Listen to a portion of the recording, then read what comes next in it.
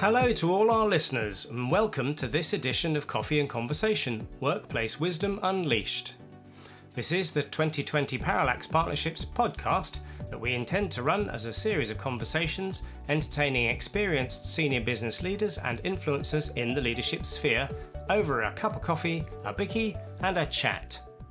This month we were going to be hearing from Steve Taylor about his experience drawn from his 30 years in logistics. However, while relevant, we thought that in the light of the massive change that we are all experiencing in the world right now, courtesy of coronavirus, we would move things around a bit and see if there was some wisdom to be found from someone right in the thick of it right now.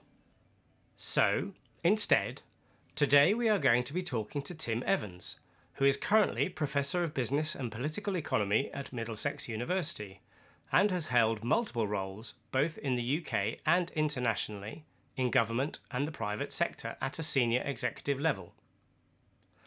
Our intention has always been to hold these conversations face to face, but in the light of the guidance regarding social distancing, we are now going to be meeting virtually to have our cup of coffee and a chat.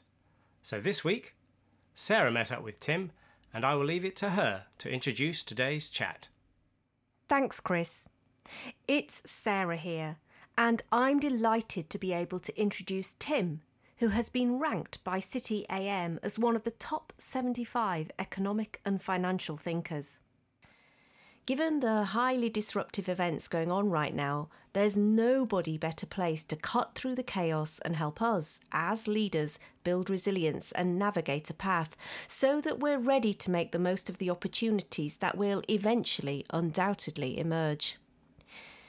In times of turmoil, one of the most important things we can do for ourselves and others is to manage our state. And in the words of Corporal Jones of Dad's Army fame, don't panic! But of course, that's sometimes easier said than done when we find ourselves in the midst of upheaval. However, as you will hear, Tim's diverse background in business, media, government and education are core to his philosophy and practice of regaining balance in troubled times. So stay tuned to discover the key to regaining your balance when faced with the unexpected and disruptive events. So Tim, welcome to the podcast Coffee and Conversations Leadership Wisdom Unleashed. It's wonderful to have you here. My absolute pleasure. Well, we are speaking in completely unprecedented times, aren't we? Obviously, there is so much going on out there with coronavirus, which is affecting businesses and leaders. And I just wondered maybe if you could perhaps kick off by talking to us about what you think this reveals to us about leadership today.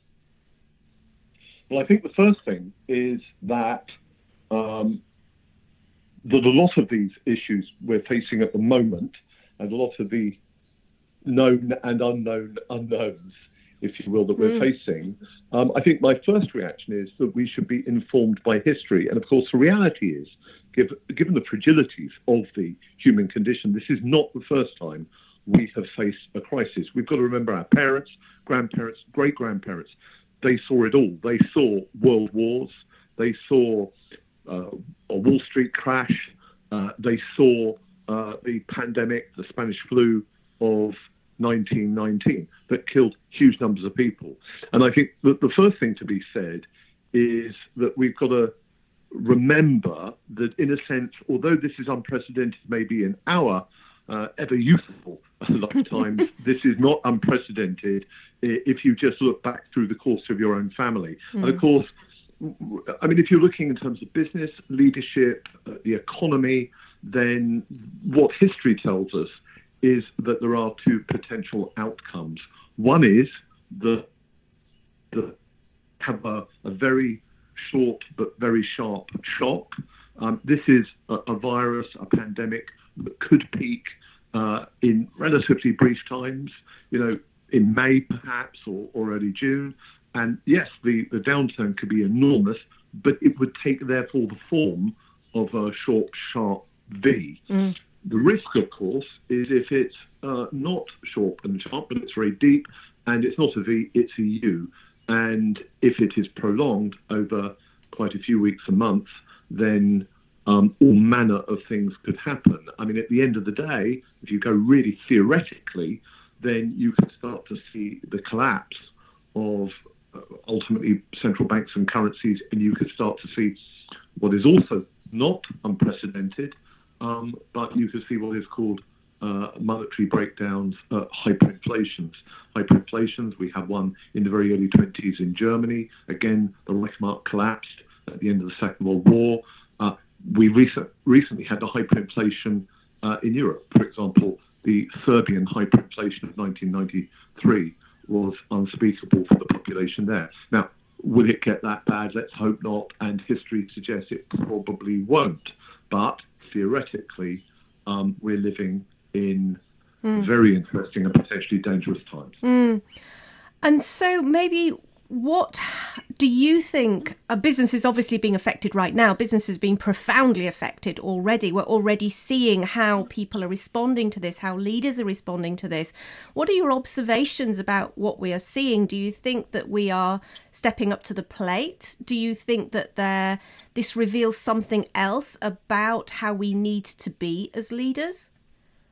Well, the first thing is that whether you're in business or whether you are a national leader, be it a prime minister, a president, a monarch, whether you're a chief medical officer, a chief scientific officer, wherever you are, whichever regime you're in, you are, as all leaders and human beings always are, you're challenged with what philosophers call the epistemological challenge. Simply put, that means the problem of knowledge.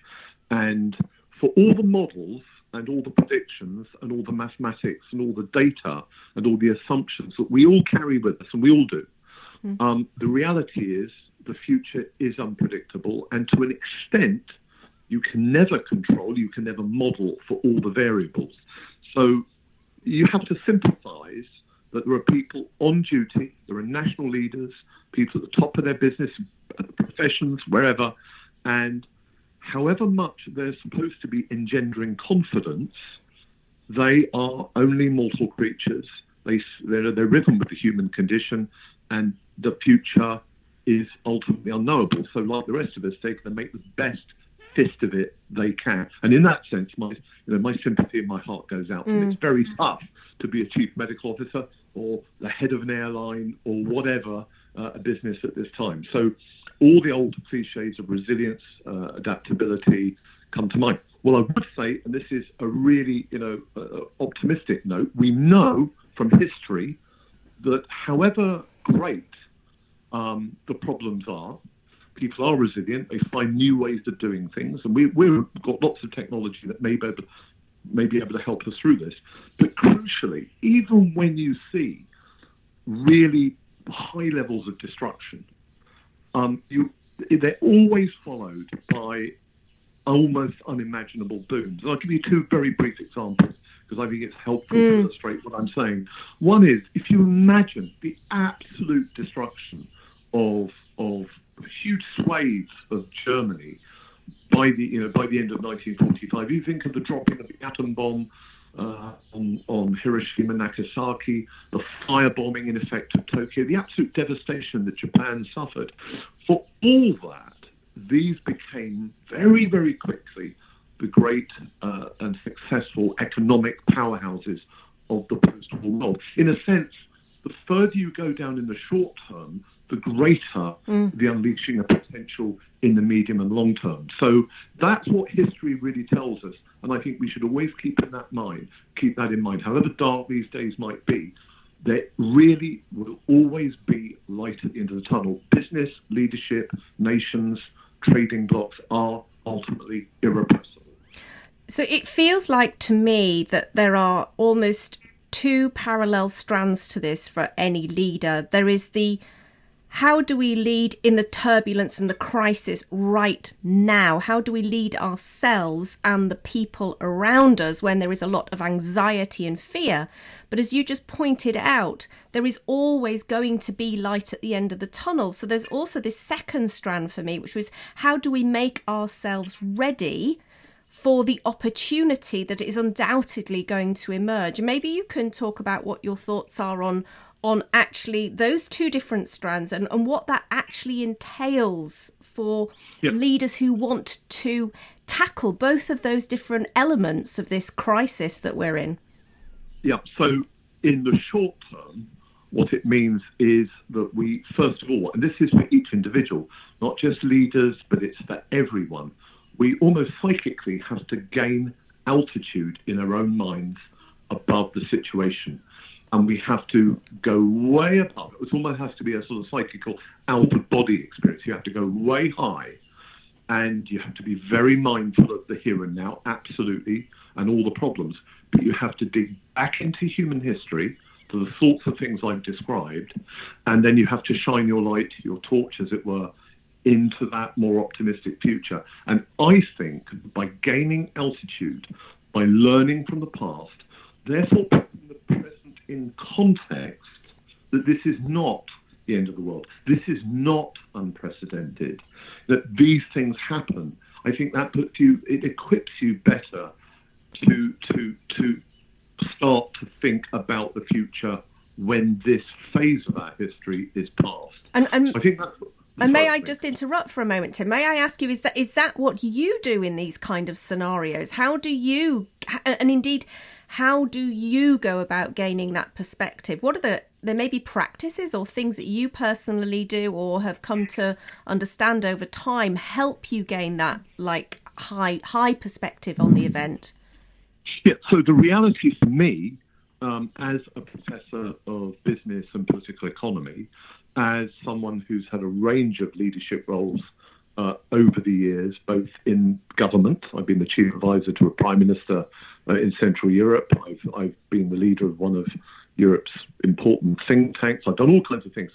But the reality of my life is that for all that success, I'm also, let me be very open with you, a part-time carer for two very elderly and frail and ill parents. I'm married to a consultant infection control nurse who is currently leading or has a leadership role in this emergency for 8 hospitals, and I have a 14-year-old daughter. So that's the reality of my life. There has been professional and financial success, but there are also challenges all around me, given the situation we're in. So the first thing I do, I dig into myself deep, and I dig into history, and I try and gain that altitude. And the first thing I tell myself is, what I actually say is, don't panic. This is not unprecedented. My parents, they're in the late 80s. They went through World War II. My grandfather went through both world wars. He was one of the first British officers to the liberation of Belsen concentration camp. In my grandparents' life, in my parents' life, systems came, they went, technologies came, they went, systems were destroyed, and they bounced back.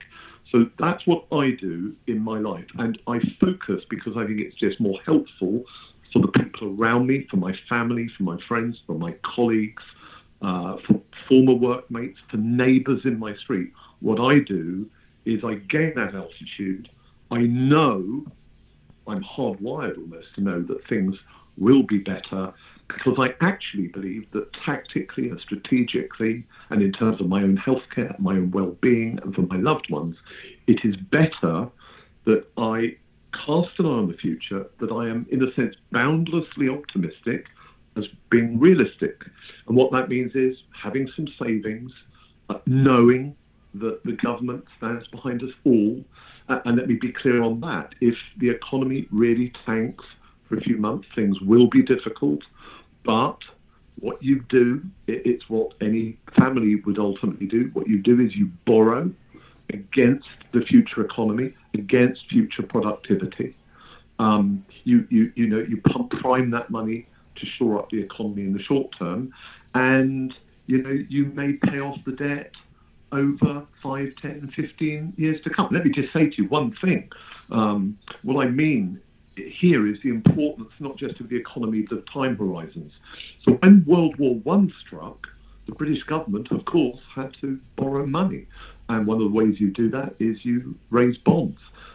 Some of the war bonds that the United Kingdom raised in World War One, some of those bonds didn't have an end date. And in fact, some of them were only terminated during, for example, the financial crisis of 2008. So, what the textbooks tell you is that states have enormous resilience. Central banks, they can act as backstops to shore us up for a fair period of time, i.e., people won't starve, they won't die in the streets. What will happen is the military will be mobilised, our doctors and nurses, all our public, private, military hospitals. There are all kinds of institutions in civil society that will be mobilised. And on all of that, the United Kingdom has huge depth and huge breadth and oceans of experience.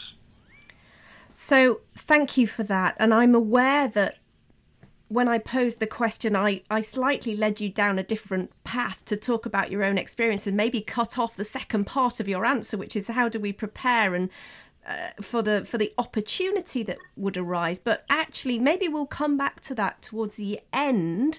But actually, what I was minded to ask you about was when we're right in the middle of all this turbulence that's going on, what do you think about the relative balance of leaders leaning into facts, figures, models, statistics, etc., versus how much they lean into maybe their intuition or the emotional intelligence that's required to support themselves and others around them? Do you have any thoughts on that? I do. So my thoughts are, and this is from my own experience, you can have all kind of quantitative and qualitative information. You can have oceans of quantitative data and qualitative information. But there is, and you use the word intuition, I think what I do and what I advise other people to do is to look at those two elements, understand that on the quantitative issues, you haven't controlled all the variables. And often where quantitative information is useful is more a part of the future when you're looking back. Quantitative data is very useful, not least when you want to do ex post facto rationalizations. It's very good. If the government might issue statistics on growth or whatever in a particular quarter, but notice those figures are often revised up or down 6 months later when they have a fuller picture. Right. So you've got to use your quantitative and your qualitative in the here and now to answer your question. But there is also, I think, for me, a slightly higher plane. It's what I, or the philosopher Michael Oakeshott, called tacit knowledge. And tacit knowledge is back into that realm of altitude. And it's where you look at what's out there, but it's all about your feelings. It's about digging back in human history. It's about your thinking through the prisms and the wormholes of, it could be theology or philosophy. And it's about you making your own subjective judgment calls. And for me, the real essence of leadership, real leaders are people who have the information, they have the data, they understand that a lot of this material, particularly in the short term, will be pretty imperfect. They get altitude, and then they're very, very good at making judgment calls off the back of the tacit level of human experience and understanding. How do you think people develop? I mean, you've talked a little bit about gaining altitude, to get a bigger picture about things, but how do you think people best develop that kind of tacit knowledge that you were talking about? I think they do it by being interested, curious, and engaged. Let me put it this way. I don't think it's an accident that many of the top leaders, for example, in Britain, are people who have gone to study, whether it's, I don't even know who does it. It's obviously Oxford, but I think maybe Durham or Essex or all kinds of places. It's the sort of people who are curious and interested and want to gain that breadth and their depth. So the sort of people who go to study things like philosophy, politics and economics. They don't just go to study economics and do a lot of mathematics and modelling, or simply do philosophy. What they're doing is they're combining a sort of, they're picking up, particularly when they're young, intellectual baggage that sustains them through the life course, and that they can tap into history, some philosophical reflection, etc. So I think that many chair people, many chief executives often have that sort of rounded view. And if they did study something quite narrow, as they develop, the best of them go on to broaden it out. I look at myself. I love philosophy. I love economics. I love politics. I love sociology. But I'm fascinated by lectures, and I try and absorb them in those areas, even where I might not have deep understanding. So I love listening to physicists or biologists or astrophysicists talking about cosmology. And I think if you feed and nourish your leadership with a very broad radar sweep, it's very, very funny how in moments of crisis like this, you get odd forms of what Jung, the psychoanalyst, calls synchronicity.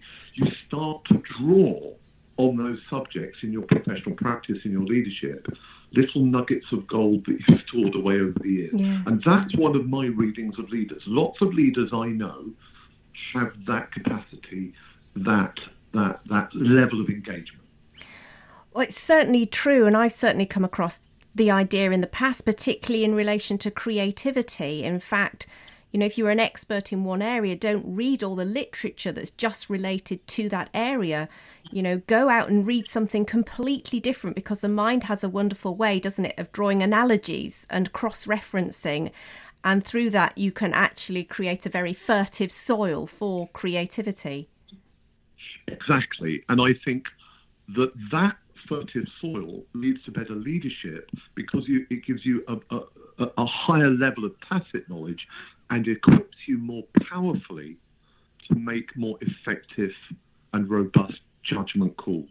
I also was really, you used the word curious at the beginning of what you were just saying there. And I'm thinking about how we can reframe the current scenario to move from a state of anxiety to one which we feel more grounded and more effective. And perhaps it's engendering a state of curiosity about what might emerge. And maybe that brings us back to the second half of that question I asked a little while ago, which is, how do we start preparing for the green shoots that are inevitably going to come? Well, that's not just a challenge, but it's a huge opportunity. And we know that in all the dark moments of human history, phenomenal technologies, solutions, growth, all kinds of wonderful things emerge. So, again, this is very personal, and I'll give you some examples. I believe that it does start with the individual. It starts with each person who gains altitude. They tap into that tacit level. But they almost, I think, in moments like this, days like this, where there are so many known and unknown unknowns, what I do is I think it's a tremendous time to take stock, to think about yourself, where you're going, where the world is going, to envision those green shoots and where you or your organisation, if it survives, may want to go. And if it doesn't survive, you're going through what Schumpeter called creative destruction. You will have human capital, you will have networks, you will have knowledge that is very, very difficult to destroy, and it will be relevant, in a few months and for new things in the future. So back in 2008, I was in a situation where a very, very good and close friend of mine had died of cancer, where my wife became, for a very brief period, very, very ill, and it was all a bit touch and go. And of course, the world economy got into horrendous trouble. And it started with the housing bubble in America. So what I did was I took a slight pause for a moment. I audited myself. I gained altitude. I knew there would be green shoots. And I used, because I was fortunate enough to have a few savings, I invested in myself, and I did my fourth degree. I did an MBA with the Open University. And I very rapidly geared up with a new qualification, a new way of looking at the world.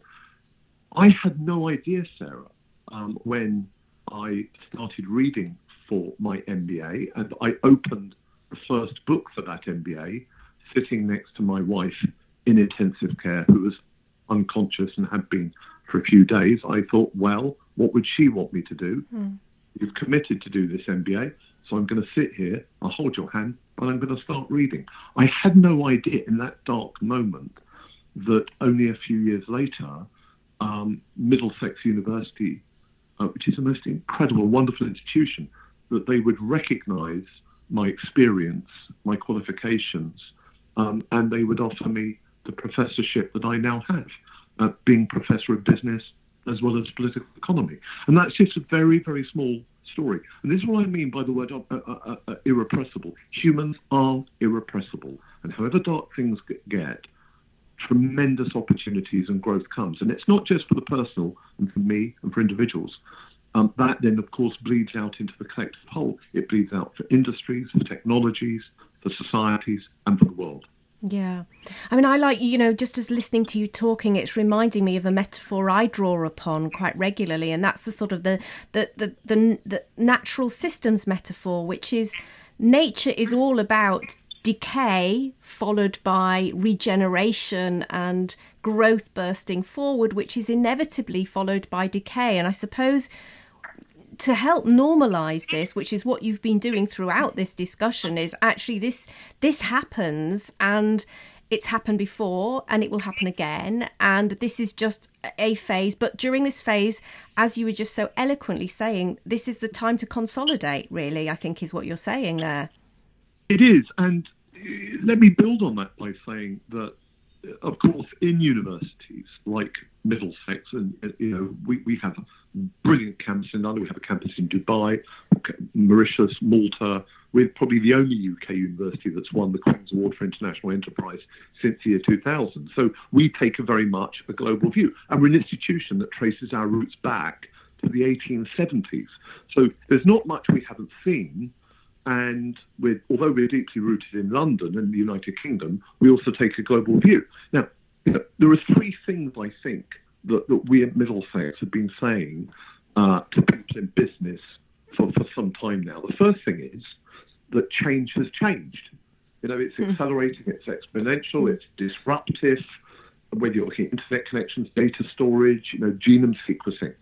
All of that, change has changed. Two, we're living in a world of hyper-competition, and there's always creative destruction. And we may be going through a period of heightened creative destruction at the moment. But in that sense, if we're informed by history, it's not a great surprise.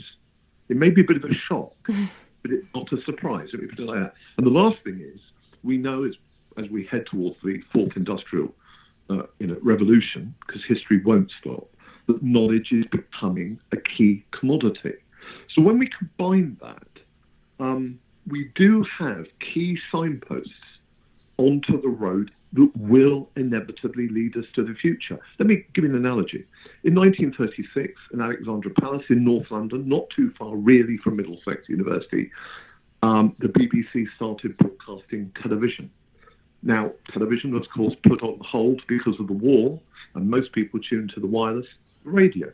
Television really didn't come back to the royal coronation in the early 50s. But what was clear in 1936 was what the road of communications would be. We had the telephone, we had the wireless. Eventually, this cathode ray tube, this television would break through, and it did. Mm. We know, we have a fairly good understanding of the sorts of futures that we're leading, where change has changed, creative destruction, knowledge becoming a commodity. So once you know that, and you understand that really bigger picture, you gain altitude, then I think people can be reassured that we're not living in a pure anarchy and pure 100% destruction, and this is unprecedented and all the rest of it. And it's in there that the green shoots, and it enables to buttress each of us, to buttress our organisations, and it entices us where we can to invest and prepare for that future. And dare I say it, if we're fortunate enough in the current situation for this virus to peak in May or June, my goodness, yes, we might have suffered a horrendous dent in our economy, and it could go very dark and very deep. But if it's a V shape, my goodness, those green shoots could be not too far away, and I'd like to hold on to that. Yes, I think so. And so maybe just to round up our conversation today, if you were to give one piece of advice to leaders out there, be they just leading themselves or they're leading large organisations, what would the bottom line be for you? I think my one thing is pause, gain altitude, reflect, be very, very kind, share with people in the short term. This is in the short term, you need, however rapaciously capitalistic or free market anyone may be in, or an awful lot in business relies on that to an extent. In the short term, you need what I would call a healthy dose of voluntary socialism. You need a fair dose of kindness, love, and sharing. And that timeless quality helps to build the bridge to the green shoots of the future, where we can then benefit from the rational self-interest, not the greed. Greed is always ill-advised, but from the rational self-interest of business and growth and all the dynamism, all the opportunities that and all the wealth that those things bring. So it's gain altitude is my one thing, and listen very carefully to what I've just said, and then interpret it in the right way for yourself. Well, I think that's a wonderful note to end on, and we can never go far wrong if we act through and lead through kindness, I think. And so thank you very much for sharing your perspective and insights with us today, Tim. It's much appreciated. Pleasure. We hope you enjoyed our conversation, in which Tim generously shared with us his wisdom and practice for staying calm and centred in the face of adversity. While the situation we face today is extreme, the opportunity right here and now is to use what is happening to build our personal resilience muscle. Because one thing's for sure, when you are panicking, you are unbalanced and you will not be able to think or act with clarity. And in that state, we can be of little assistance to ourselves or those around us. As ever, I'm reminded of a quote, and today this is from Lou Holtz, former American football player and coach, who simply said, "Show me someone who has done something worthwhile, and I'll show you someone who has overcome adversity." That's all from me for today. Stay safe, folks. If you've enjoyed this episode of Coffee and Conversation Workplace Wisdom Unleashed, then please remember to subscribe to the podcast and share on your social media channels. Equally, if you would like to give us some feedback, suggest future guests, share your stories, or find out more about leadership, team and organisational development, we would love to hear from you. Do contact us via our LinkedIn pages. These links can be found in the description associated with this episode. Next month, I will be talking to Andrew Burton, and will be drawing on his previous experience as MD of Thrifty Car Rental, and more recently operating as an entrepreneur and business angel, supporting a number of businesses, including the care industry, across the UK. Andrew will be looking at the values in setting out clear expectations and briefs, and how incorporating your human values into these really accelerates the successful outcomes that can be achieved, and the engagement that you can gain from employees. The value of being clear and making hard choices seems very relevant to our present circumstances. Stay safe, everyone. Ready to unleash your workplace wisdoms? Well, what are you waiting for?